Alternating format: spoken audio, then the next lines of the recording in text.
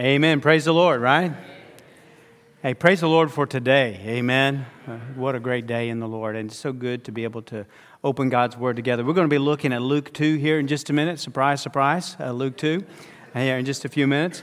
As you think about the Christmas season, there's a question that if you ask a child this question, they will respond typically with great excitement and joy. But if you ask the same question to an adult a few weeks prior to Christmas, there's really a sense of dread or wonder. And that is, what do you want for Christmas?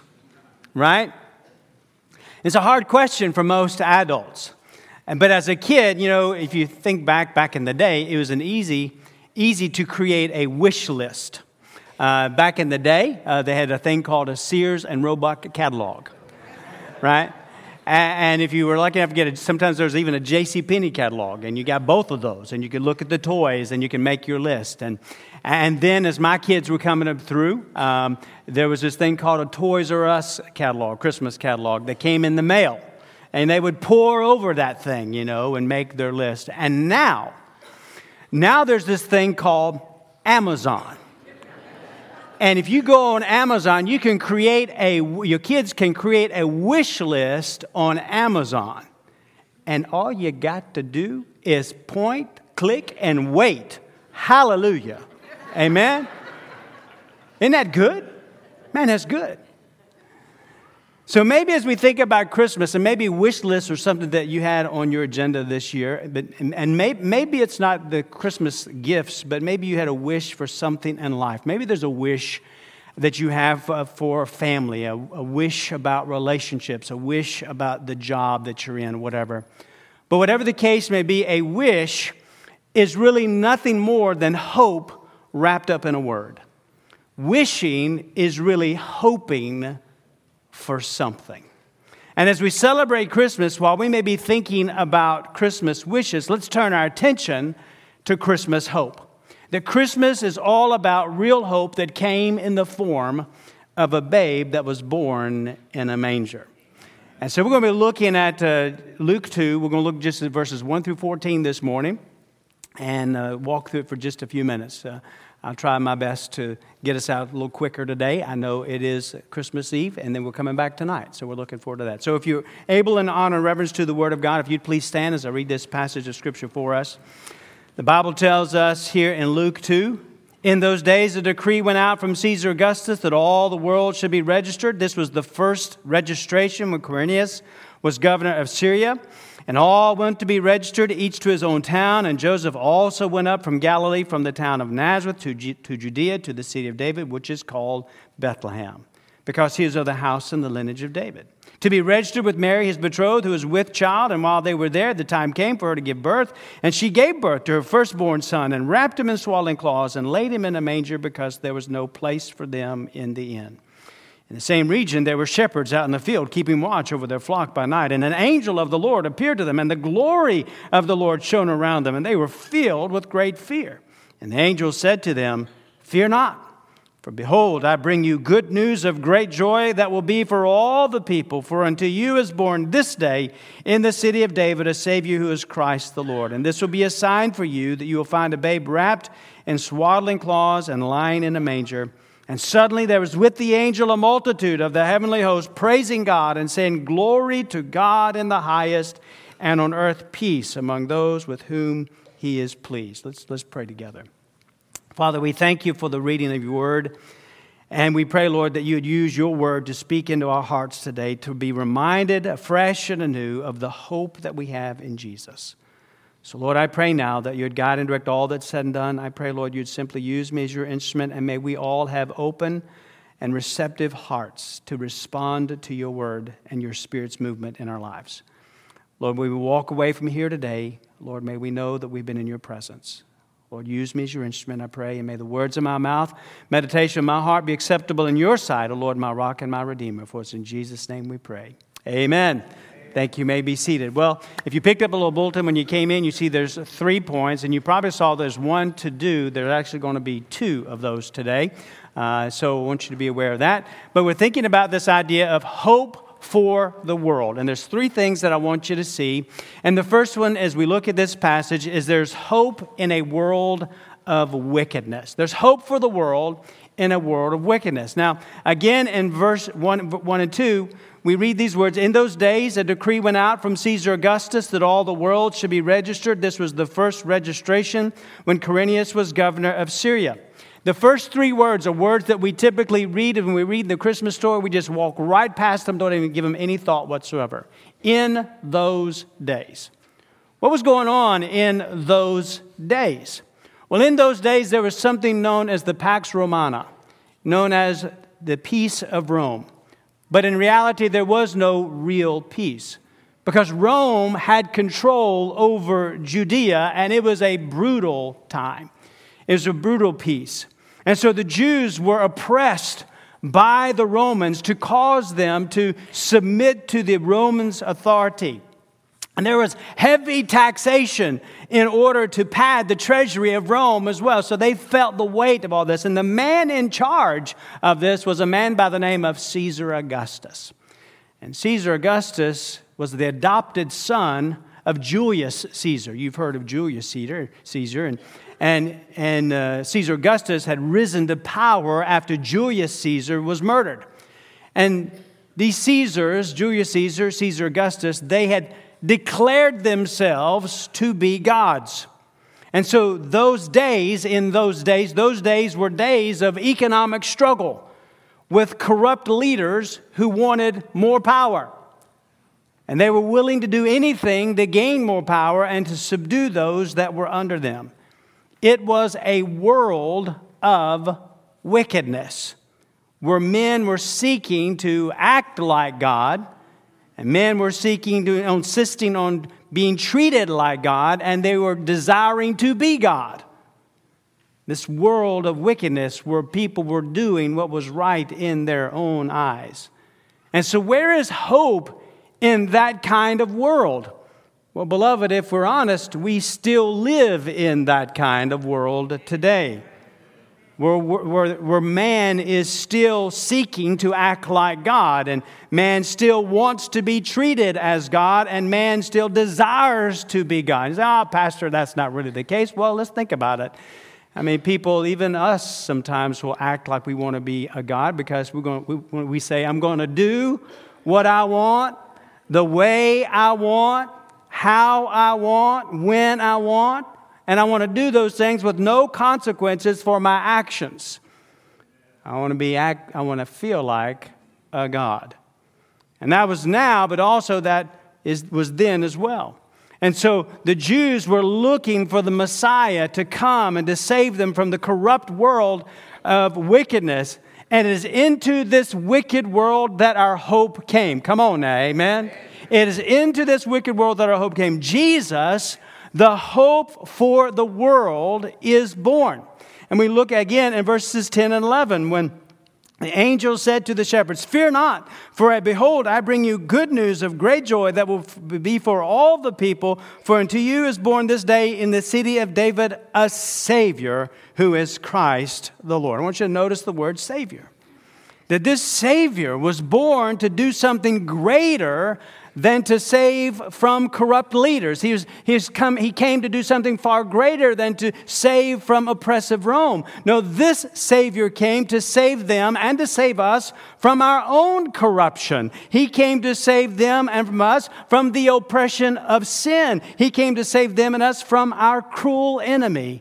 The Bible tells us in Matthew 1:21, when declaring that Jesus was coming, the angel said, "She will bear a son, and you shall call his name Jesus, for he will save his people from their sins."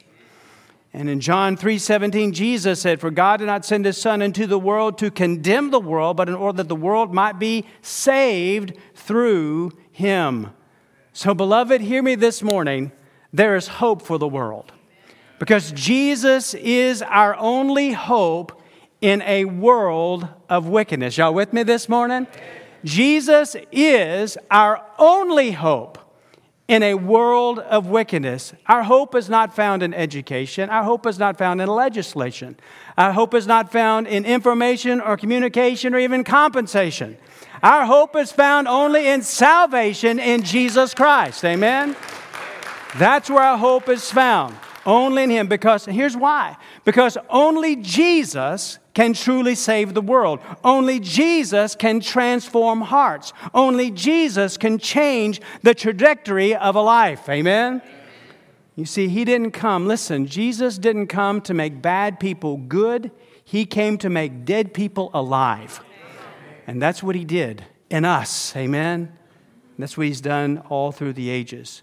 So hope in a world of wickedness is for all the people, the angel said.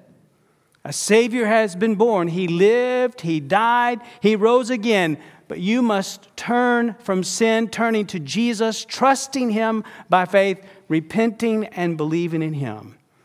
There's hope in a world of wickedness, and His name is Jesus. Amen? Here's the second point. There's hope in a world of weariness.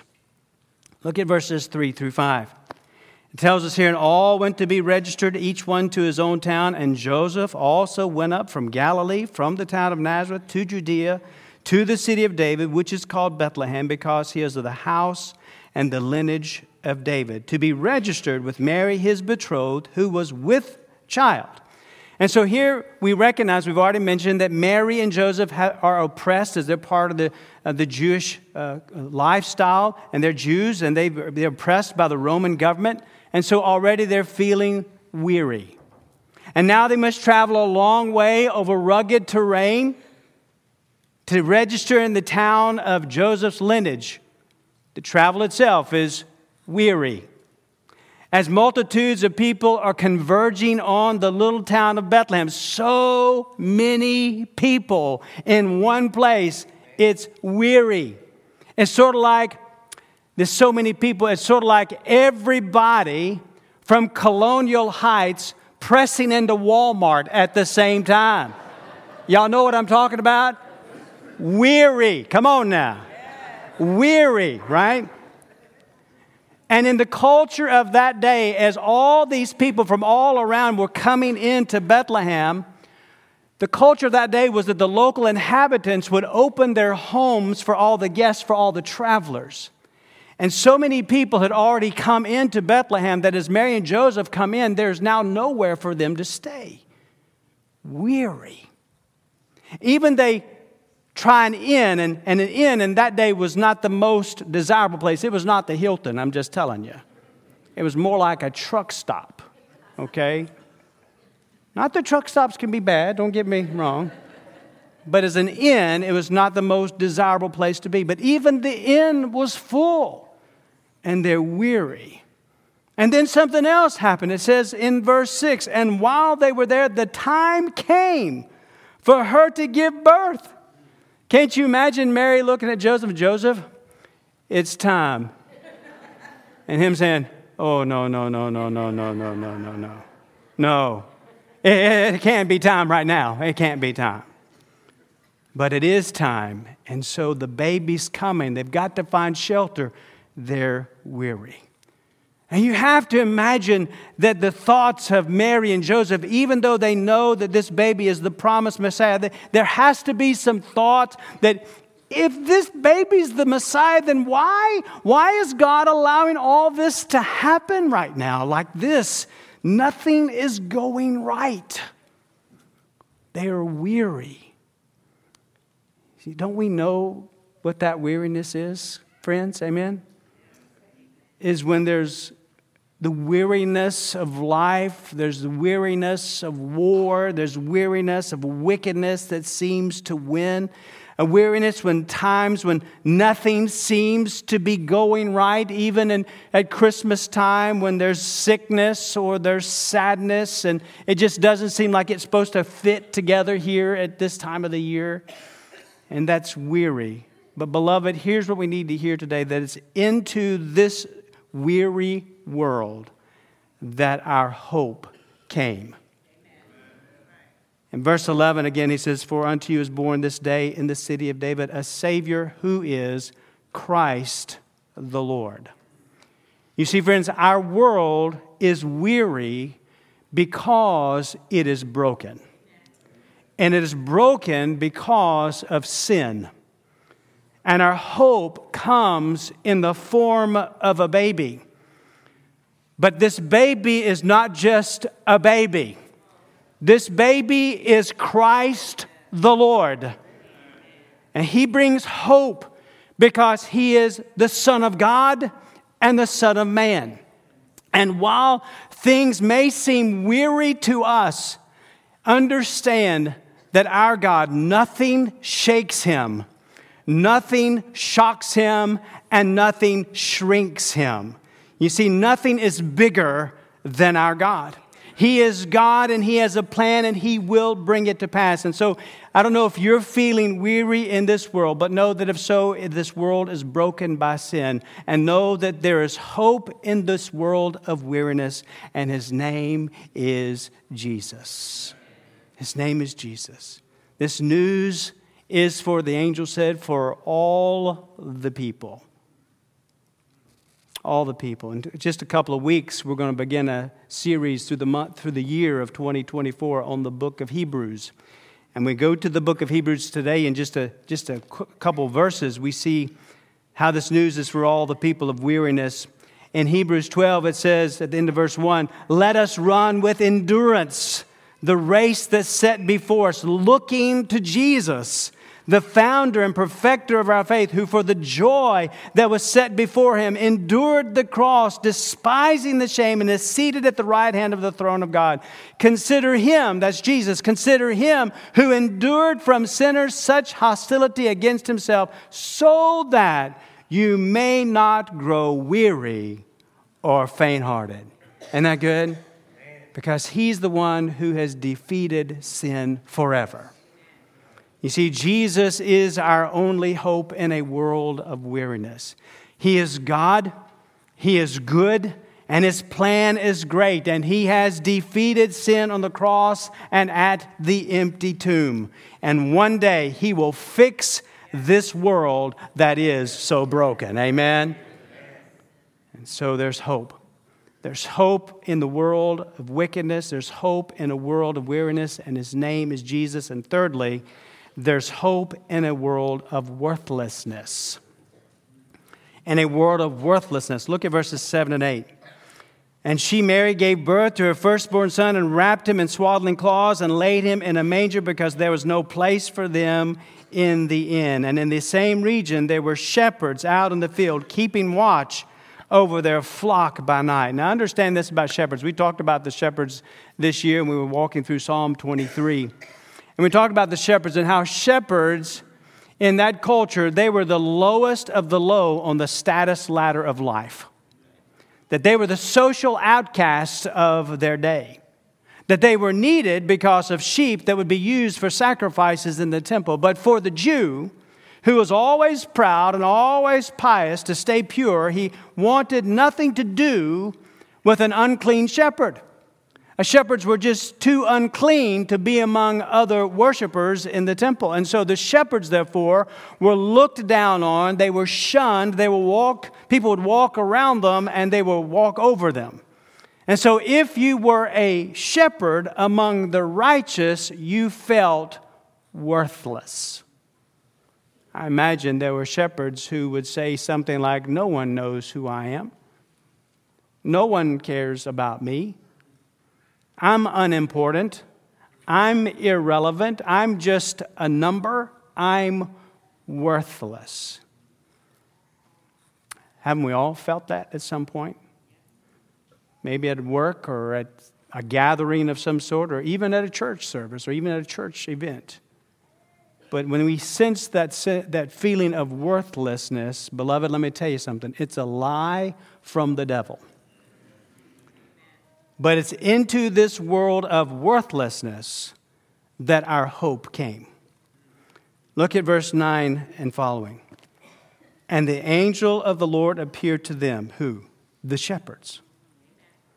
And the glory of the Lord shone around them, and they were filled with great fear. And the angel said to them, "Fear not, for behold, I bring you good news of great joy that will be for all the people. For unto you is born this day in the city of David a Savior, who is Christ the Lord. And this will be a sign for you, that you will find a baby wrapped in swaddling cloths, lying in a manger." And then suddenly there was with the angel a multitude of the heavenly host. They were praising God. They're saying, "Glory to God in the highest, and on earth peace among those with whom He is pleased." The angels who are announcing the greatest news of all that the earth has ever heard comes to whom? The shepherds. Isn't God in control of all this?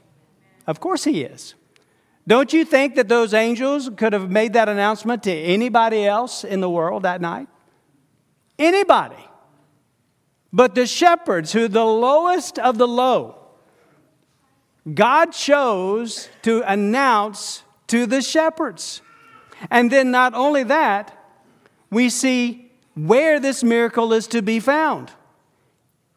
He's wrapped in swaddling cloths and laid in a manger. In an unimportant, listen now, in an unimportant, irrelevant, worthless feeding trough for animals, wrapped in simple cloth, laying in a manger. So what does that say? Beloved, it says that Jesus is our hope in a world of worthlessness. That you may feel irrelevant, you may feel worthless, you may be poor, but He sees you differently. That this good news of great joy is for all the people. And if He cares about and came for those lowly shepherds, then beloved, I'm here to tell you today that He cares about and He came for you too. And 2 Corinthians 8:9 says, "For you know the grace of our Lord Jesus Christ, that though He was rich, yet for your sake He became poor, so that you by His poverty might become rich." So maybe today you're one who feels that you're not good enough, or that you're not rich enough, or you're not wise enough, or worthy enough of the love of God. Beloved, it's a lie from the devil. Because Jesus came because He made you. Jesus came because He loves you and desires to reconcile you to Himself. He came to give you life now and forever. You know, the truth is that because we're all sinners, none of us are worthy to be in His presence. But Jesus came and He lived a sinless life, and then took the penalty for our unworthiness for us on the cross. But it was worth it to Him to come and die in your place. Amen? He died and rose again so that we could know Him, so that we could belong to Him, so that we could have life in Him and be with Him now and forever. So, beloved, there's hope for this world because of Jesus. There's hope for this world in Jesus. There's hope for this world through Jesus. And this is good news of great joy for all the people. So on that night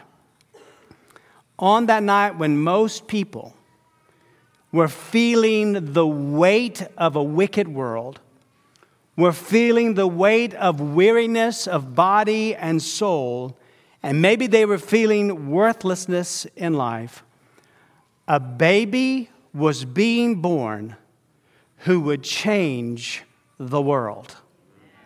He came for them. He came for Mary. He came for Joseph. He came for the Jews. He came for the shepherds. He even came for Caesar Augustus. And He came for you, and He came for me. And His name is Jesus, and He's the hope for the world then and now. There's hope in the world of wickedness, hope in the world of weariness, hope in the world of worthlessness. And His name is Jesus. All right, there's 2 to-dos. These are application points, what we need to do with what we just heard. Real quick. Number 1, run to Jesus. Run to Jesus. You know, if you flip over just a couple verses to verse 16, you see that when the angels left the shepherds heard what they had just heard. And verse 16 says, they went with haste, and they found Mary and Joseph and the baby lying in a manger. Now, it doesn't say it verbatim that they ran, but if I was a shepherd, you know what I'd be doing? I'd run. Run. Beloved, that should be our word for us today. Let us run to Jesus. The shepherds heard the good news. They ran to him, and so should you. Whether you are wicked or weary or feel worthless, know that Jesus came for you. He calls you to come to him, so run to Jesus. He is our hope. You see, this message is for all the people. Do you know what? You fit in that word all. Amen? He came for all the people. However, you must respond to the message. Amen? You must respond. Run to Jesus. And here's the second one. The second to do. We said run to Jesus. Now run with the message of Jesus. Because there's a message of hope that this world needs to hear.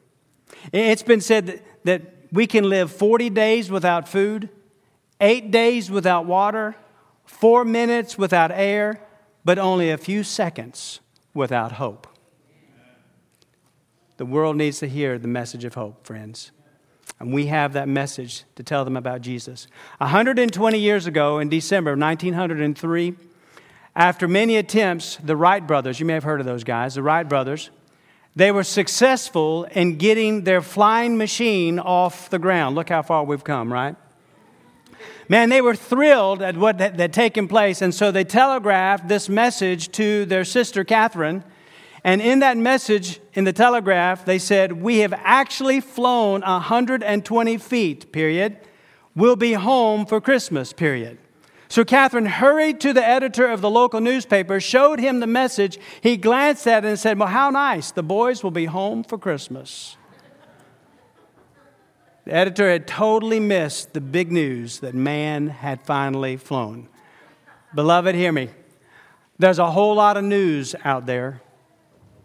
Let's run with the message of Jesus, because that's the big news. Amen? That's the great news. That's the news of hope. Jesus is hope for the world. Hey, let's pray together. Father, would you have your way in our hearts and lives? Would you guide us, Lord, today we pray. Would you lead us to hear from you as we respond to the message of which we've heard? Father, I pray that if there are those here today who don't know Jesus as the Lord and Savior, you're calling them to yourself today. I pray that today would be the day of salvation. Father, maybe there are those of us who need to come and say, Lord, I just need to yield my heart and life to you. I need to yield this situation to you. I yield my family to you, whatever the case. Lord, I pray that you'd help me to be your servant. I want to be obedient to you and be faithful to you. Maybe there's some who just need to come and pray silently here at the altar, or take a pastor by the hand. Whatever the case, Lord, I pray that we'd be guided by your Spirit. And Lord, that you would speak to our hearts and lives for your glory. For it's in Jesus' name we pray. Amen. We're going to stand. We're going to sing together. Be pastors here to pray with you, or you come pray silently as we sing together.